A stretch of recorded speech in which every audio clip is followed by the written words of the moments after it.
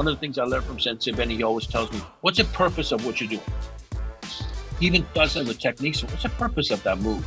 And very politely. And I think, 19 out of 20 times, he's right. He will teach me.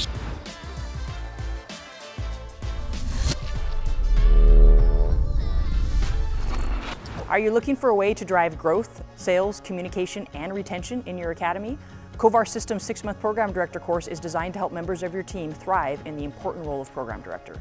With step-by-step training, we will cover a wide range of topics, including prospect follow-up, overcoming objection, and securing enrollments. Our program will teach your team members to effectively communicate the values and benefits of martial arts, which can be a game changer in securing more enrollments at your academy. Our next 6-month course starts on this date. So don't wait and visit our site, www.kovarsystems.com, to get your team enrolled in the upcoming course. Again, that's www.kovarsystems.com. Enroll now and get ready to see some real results in your business. Welcome to the Satori Lifestyle Satori Masters Podcast, the ultimate resource for ambitious, hardworking school owners that want to get their business and their life to the next level. My name is Dave Kovar. I'm a lifetime martial artist, business owner, speaker, and author. My goal is to empower listeners with the knowledge and the tools they need to break through barriers and really get their business and their life to the next level. Thanks for watching and enjoy. Welcome to Satori Masters Podcast. I'm your host, Dave Kovar. I'm super excited about today's episode. I'm going to be speaking with one of my best friends on the planet, Master Fariborz Azhakh. How are you today, sir? I'm doing great. What a pleasure to be here, man. Oh man, it's like it's one of those things where every time I talk to you, which isn't as often as it should be, I should reach out more often. I'm always like, I got to connect with Fariborz more often. So I always get so much out of it. Yeah, I'm remembering back to my first exposure to you. We've known each other for like 35 years, I think. Yes, sir. Yes, sir. So like early 90s, I'm guessing, something like that. Yeah, one of the greatest things that came out of EFC was meeting you, really. Yeah, well, and vice versa. And I think we actually knew each other through Junerie before that, I think, right? Yes. Through the Junerie seminars. I think that's where I first met you. But I remember I think I'd seen a video of you. What year did you do your videos with Panther? Panther, yeah, Panther. Yeah, Panther Production, 1983. Yeah. So that was back, and I remember seeing, just this young kid, really talented guy, and I remember seeing Hapkido, and I wasn't expecting any kicking. You know how back in the day we kind of, we had a certain way we looked at things, and all of a sudden this guy just could do everything, and it was anyway. That was you. So thanks for being on the episode. So first off, I would just kind of what I want to do today is just kind of talk about we've both been in this business a long time, and kind of ups and downs and stuff, and first and foremost, I would love for people to kind of hear your story about, where you came from. I mean, obviously you've lived in America since the mid 70s, I think. Is that about right? Right. I came in 1977. I left Iran just before the revolution, the main revolution that happened. And then my mom wanted me out because they were going to take me. I mean, that's a time when people, trucks were picking up young boys in the streets and taking them to the army, and they wouldn't even let their parents know. Wow. And that was, imagine that, right? It was a pretty scary time. And I was like 13 or, just about 14 or something. And my mom made arrangements. And so to get me out of the country, and thank God, and thank really to Shah of Iran, who had this program who the gifted students could get scholarships to leave the country. But the deal was for every year that you were out of the country, you have to come back and work for us for 3 years. There was 1, 2, 3, which is more than fine with me. I just wanted to get out. Right. So that's how I came to U.S. on a scholarship. Then when the revolution happened, they canceled all the scholarships and they called us back. They said, okay, everyone has to come back. And I was like, no, I'm not going back. So that's how it ended up me staying here. And how myself. And your brother came over. Your sister was here as well. No. My brother was here first, but he was not with me when I arrived. He was in Chicago, so I came to California because I had an application from this high school in Santa Maria, which was actually the best thing for me because it forced me to live in an American family. So I had no friends who speak Farsi. So it really made me learn the language a lot And better. by the way, your English was perfect when you came over, right? Oh, I had nothing. I would say one word. And but you know what was strange is that people could not understand that I'm dark hair, don't speak English, and I'm not Spanish. So automatically the teacher said, "Oh, you don't speak English? No problem. Bring the or Spanish translator." And I'm like, "I'm not Spanish." And this is before the just a little bit after the revolution and the hostages and all that stuff. And people had no idea where Iran was, So I was kind of put to the side, and it was a really hard time during that time. But it also made me a lot stronger. I always loved martial arts when I was back home. I studied some Japanese systems in Iran. Then when I came here, I didn't do it in Santa Maria, but when I moved to LA, I searched it out and I started training. Is that when you started? Was a lifesaver. What was you started with Steve Sexton? Was he your first instructor? Yeah, actually, you know what's weird? I was in Torrance first. I studied with Cam Yuen, which he's still around. He does Thai Mantis, Kung Fu. I remember going there for 6 months, but I just didn't feel like soft styles were my thing. Then we moved to the Valley. We came to Woodland Hills. And then I sought out Steve Sexton, which was such a great thing for me. It was the right person, right time in my life. And I started training with him. Yeah, and you, like me, you opened real young. So you had a school, like you opened, was it 1980 or 81 or something like that? 82, actually 82 is I got my black belt, but I had this school when I was a red belt. Wow. Because he was going to close the school. And so I ended up kind of taking over. And then when I was a black belt, I remember starting the school with no students because all my peers quit. So, and who's this young kid? Who's this young kid that I outrank? Exactly. I'm not going to train with him. Right. And but it's funny because I hear from them now. Same people. And it's neat. That's one of the benefits of social media and Facebook and stuff.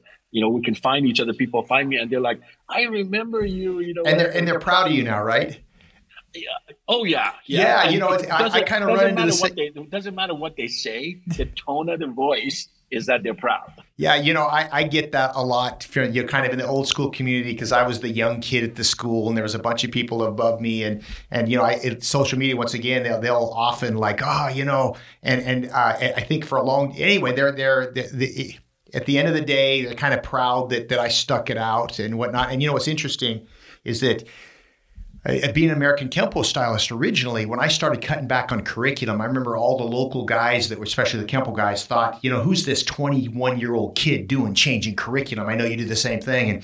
And like the gods, Kempo gods are rolling over in their graves, so to speak. And all of a sudden, within a few years, I was like, how are you doing that again, Dave? Oh, how you do that? That works pretty good, So it was, and I know you ran into the same thing. Oh, many, many, many times, but I remember an incident just, Master Jun Chung, who's been around forever, he's in LA, and he just had his 50th anniversary, which is great, which I was fortunate enough to go visit him. But he was one of the only Koreans who, when I opened up, and maybe 6 months after I opened up, I remember I had testing, he showed up one day, and he was in LA, but his student Simon Rhee was down the street from me, which was very intimidating. Actually having the Koreans around me was very intimidating. And it's great because now Simon is like one of my best friends, but we weren't back then.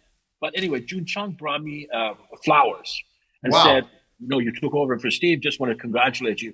And for me, it was such a huge, huge private victory.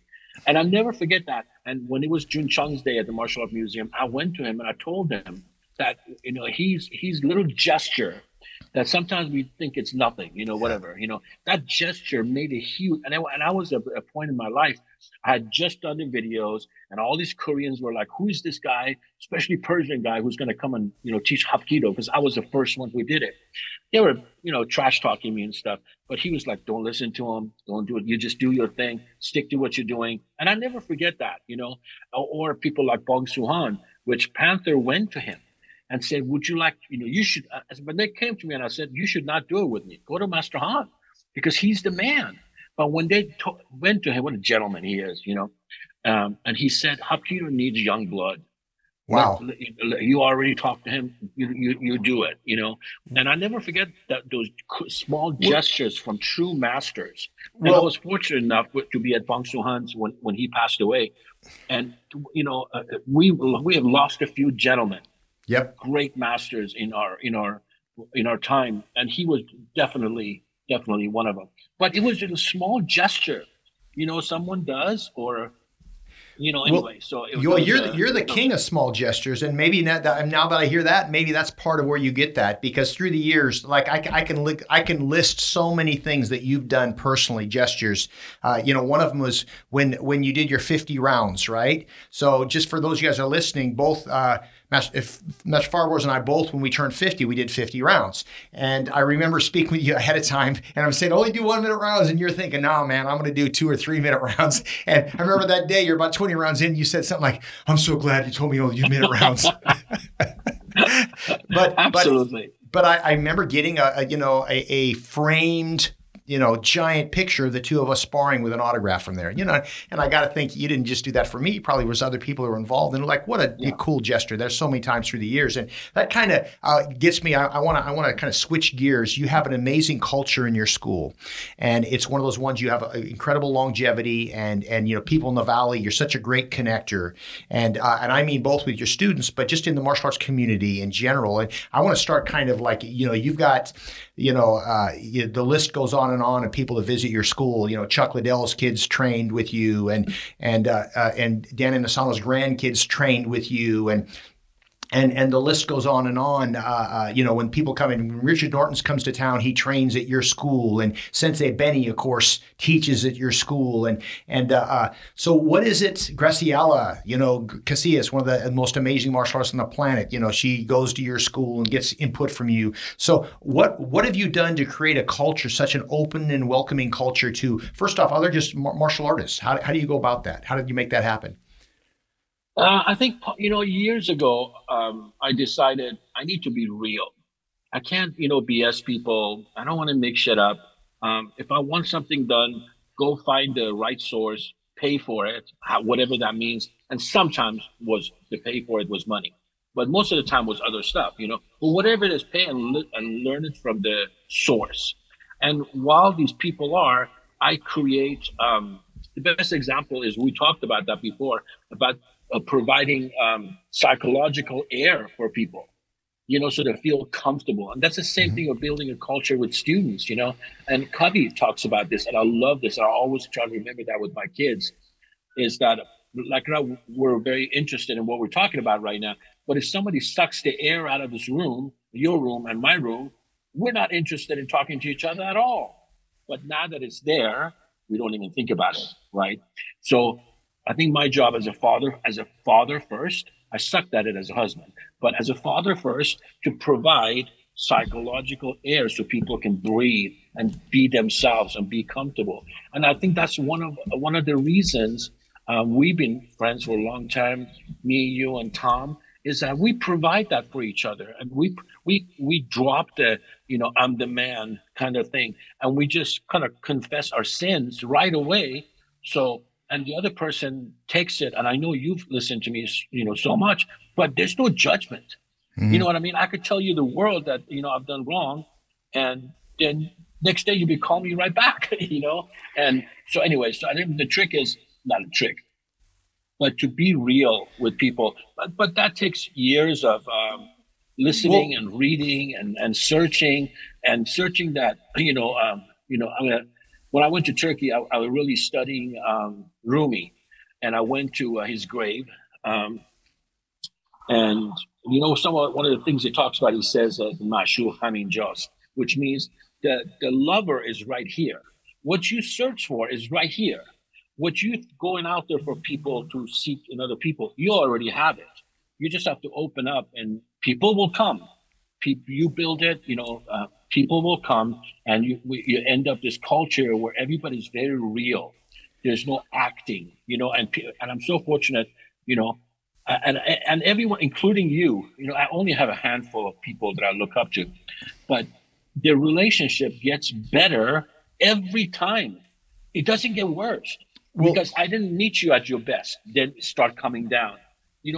I met you at the low, and every time we're like, oh my God, he's doing this now. Oh my God, he's you know what I mean? Now on top of that, and that's kind of the relationships I want. I don't want to meet people at my top, because then people find out I'm human, right? And they start chipping away, right? So anyway, so that answered that question. I think creating the atmosphere where people have psychological air and make it a second home, and like Sensei Benny, that's his second home.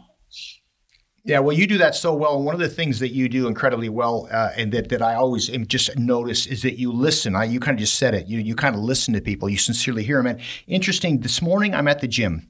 And there's a guy I see there all the time, and we nod, back and forth, and we small talk. And I saw him yesterday. I went in late, and I saw him yesterday. But we're both changing out in the locker room, and we're small talking back and forth. And he goes, I'm Brian, by the way. I never asked him his name, right? And I go, oh yeah, I'm Dave. And then I asked him. I go, yeah, I see, because I saw him in the yoga room yesterday. I was stretching out, and he was doing a yoga routine. I saw you doing looks like you're doing some good yoga yesterday.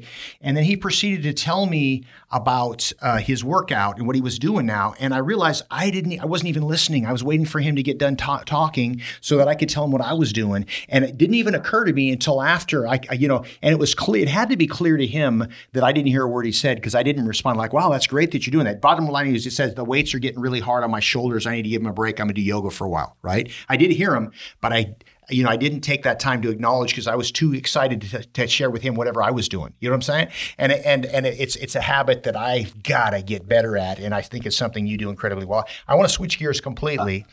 But you've been teaching, for 40 plus years now. You've had a school, and you probably, like myself, probably have grandkids of kids that you taught, right? Yes, sir. And what is your take? I mean, what are we doing as an industry? How do you see martial arts? What have you seen happen that makes what we do so unique and important? I think, I have, and you do too. We have personal trainers who come and train with us. They're in the best shape, but after 2 minutes of training with us, they're like out of breath, and they're like gods of cardio, or whatever they do, or weightlifters, or we're so fortunate because we attract all these other professionals. They come to us because we do one thing that can help them in whatever it is they do, and that's being mindful. When you fight, when you grapple, you were there with someone, or you punch in the bag, you cannot afford to think about other stuff. And most sports don't offer them that attribute right there. Mm-hmm. To be in the moment, to think about. And so when they do that, there's a release that, oh my God, all day long I'm thinking about 200 things. But here, after 5 minutes, it was such a release. My mind just relaxed, right? And I think that's one of the greatest benefits of what we do, and how the martial arts helps them. But we need to do that. We need to be constantly aware of who we're teaching, what level of professional, how old they are, what level of learning they are, and if they're open to coaching. Because the worst thing, as you know, is to teach someone who doesn't want to learn. Right. That's like pulling teeth. Right. But God, when you get someone who gets excited, but you can't overdo it either, because they walk away with 200 techniques, they're not going to remember one thing. So, in my mind, as a computer, I have to just to think about, who is this person? Do I have their permission to coach them? And make sure I don't give any life lessons, because they're not there for that. They're successful in all other areas of their life. So who am I to tell them about, so I don't want to give advice, but I provide a space for them to challenge themselves. Then they open up and they have questions, and, when they come here for a moment, I think every man, and I'm a man myself, so I can only have my own point of reference. I would imagine every woman also wants to be a black belt, mm-hmm. and wants to learn how to fight. They all pretend it, but they all want to, right? So this will give them that chance to be out there. And something gets released when they punch the bag or they kick the bag. And they can do it, 10 of them in a row. But something happens in number 7 and 8 that's magical. And you can see it in their eyes. And the trick is to stop the training, make sure they make a conscious effort of recording them second. Oh, I saw that. I saw that look. What was that like? Tell me about it. And they're like, oh my God. So what I call joy in training. Because we have happiness, we have pleasure, but joy, man, there's a second they get it. They just feel good about themselves. And we work on that over and over again, right? But if you break that and have them go do something completely different, it's not going to work, right? So my blessing is, thanks to Sensei Vinny again, is to recognize that in people and stop them and let them enjoy it. Yeah, so, it's so powerful. And I think what makes martial arts, one of the other things that makes martial arts unique as compared to, nothing wrong with fitness kickboxing. You go to a gym and the guy's gone through a weekend, great. It's a good workout, but the element of realism, the liveness of it, even if it's light training, light sparring or grappling, it's kind of like you really have to face this whole nother level of fear. And it's kind of like, I think it's important that people find a way to, embrace their shadow, so to speak, to have a chance to go, holy crap, this guy's trying to hit me or trying to, armbar me or I'm in front of all these people and they're watching me perform. There's so many lessons that can benefit when I learn how to perform under pressure. I want to give you a little credit for something else, which has to do with the subject. With the COVID and everything, I personally got away with uniforms.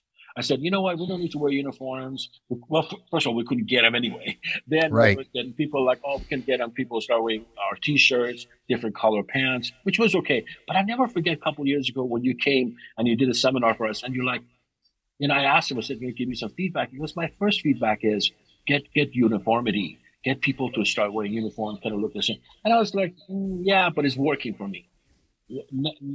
I didn't listen with my ears and eyes at the same time. But it's funny, every professional person who comes here wants to wear a white belt. They want the uniform. I don't care what level they are. Every kid comes in, you can give them a pair of boxing gloves.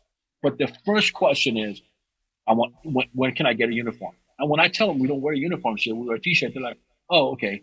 But it's kind of a letdown for them.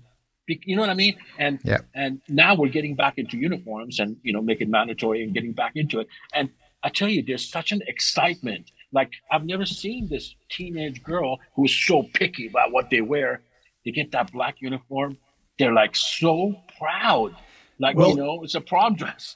It's kind of like it's become, become, behave, believe, belong, and I think there's a lot to be said. And if you look at, you remember, I don't know if you played sports as a kid, for me it was Little League, getting my uniform almost, and to this day, you're on the at our Promac International we had a couple months ago, there was this one team there was 5 people that they showed up in perfectly matching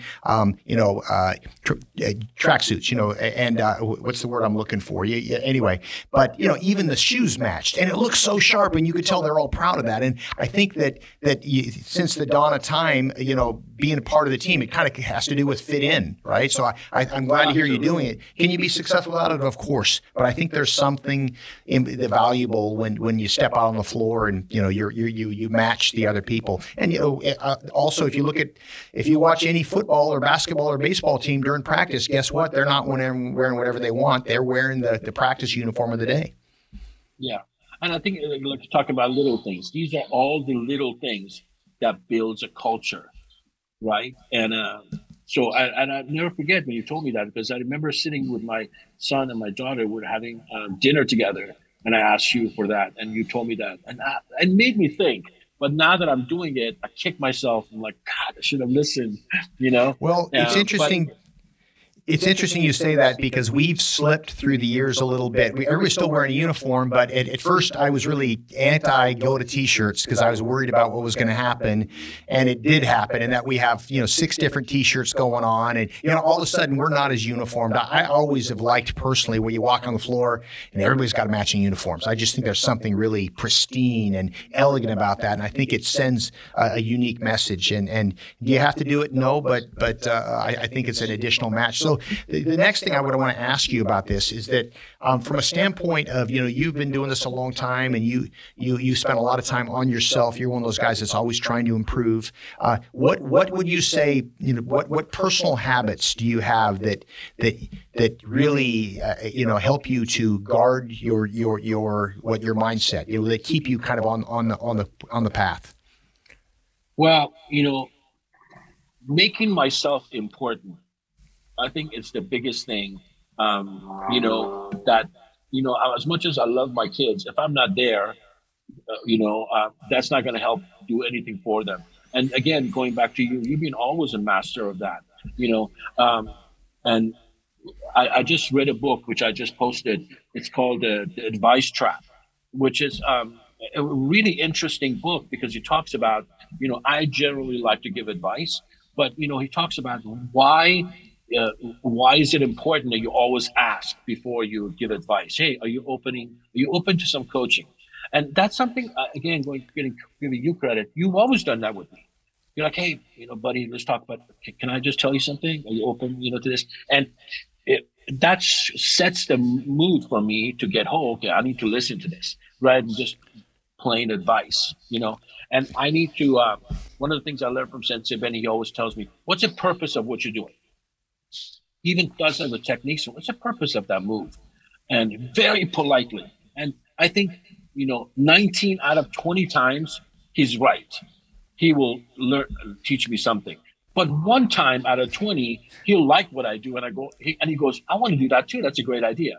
But so again, going back to, what's the purpose? Why are you giving advice? And I look back at myself and I went, I just wanted him to know that I know.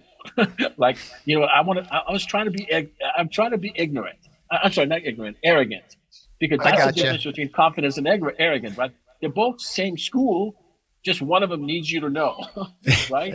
I never looked at it that way. It's like someone, I have been told, I don't know how you feel, because I feel like you're a super humble guy. And I've been told, Mr. Kovar, you're really a humble guy. The reality is I'm not at all. I have a very strong self-image.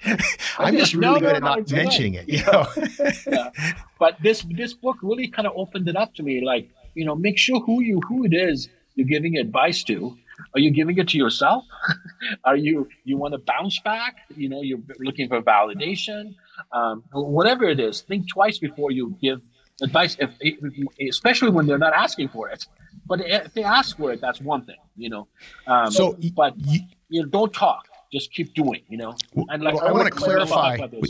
I want to clarify something you said. You said to make yourself important, and for the people listening, what I believe you meant was take care of yourself so you can be there for your family. Yeah, and it goes. And you again. I keep going back. You as much as we don't talk as much, but you're always in my mind about being such a great example. But I personally need to train more. I need to go to the gym. I need to see what I eat better. What I put in my body, as far as reading or spending time, or, it's never going to be enough. But thanks to you, I've picked up some great habits. In gardening, I've been doing that for the last 10 years because of you, and that's giving me joy, right? It's my time. I don't have to do anything to it. Sometimes I take pictures and, post it and stuff, but it's such a joy to do that, or eat right, or do something that's just for me. And I think a lot of times being teachers, I should just say me, I want to do the right things in front of people. But if I'm not in front of people, I don't care. I'll do whatever, right? It's just saying there is no. That's not true, but I get what you're saying. But you know what I mean? There's no difference. There shouldn't be a difference between public life, private life, and a secret life. I mean, we all have a secret life, and that's fine. But the private and public one should be the same. Mm-hmm. Otherwise, we live in this, oh my God, I'm the sensei now. I'm this now. You know what I mean? So kind of goes back to what you talked about at the very beginning, is just kind of being yourself, being real. Well, I want to take from that, I want to throw out a couple mindsets, because you kind of touched on two of them. And the first and last of our mastery mindsets, the very first one is I take great care of myself because the world needs me at my best. And you teach what you most need to be here. And I can't tell you how many times that reminding myself of that mantra has got me to, to have, not eat that second bowl of pasta that I didn't really need, or do my workout, right? And the other one that you haven't touched on is I take care of the days and the years take care of themselves. And it's a reminder that with good habits, time is your ally. With bad habits, time is your enemy. And what can I do to establish the most amount of good habits? Because it doesn't look like much by the day, but all of a sudden, 6 months go by and man, you've made massive progress. So what is on the agenda going forward? What are you excited about? Before I go to that one, let me tell you, I went shooting yesterday with my kids. They all wanted to. And when they were little, they went, but now all three of them are, older, and we went. And it's funny because we were all having a great time. We're shooting and stuff. And my son turns around and says, God, this is so fun. We should do this more often. And Katana, my little one, who's actually not little anymore, 14, turns around and goes, Arya, we're doing it right now. Just now. And you know what I mean? And I just got to remember that, because I complain, we should be doing this more. But we're doing it right now. So let's just really, literally enjoy this. I don't care about later if we do it. Anyway. So no, it's such an important distinction. Oh, yeah, it's huge. No, what I'm excited is I'm heavily going back into weight training again. So okay. I'm going to the gym. I want to build more, because I feel my best when I feel stronger. Yep. Just taking a physical, I have some challenges that are preventable. I can do something about it. Thank God, and just make sure I'm around for my kids, more than anything. Do you remember John Will? Of course. Yeah, he's the man. Anyway, he's if you guys, John Will is one of the original Dirty Dozen jiu-jitsu black belts. He's an amazing practitioner out of Australia, but he's also a very deep guy. And if you don't follow him on social media, he's got some great stuff to say. So go ahead. He's the man. Anyway, so I just saw on Facebook that he's in Turkey. So I texted him and said, hey, you know what? I have a good friend in Turkey. It could be a potential seminar for you later. But if you need to reach out to Adnan, which is my friend. And it's funny, he wrote me back. He says, Fariborz, first of all, I love you. I've always loved you. But I am completely retired. I'm done with seminars. I planned 15 years ago for this day, and it happened last week. I'm officially financially retired. I'm done.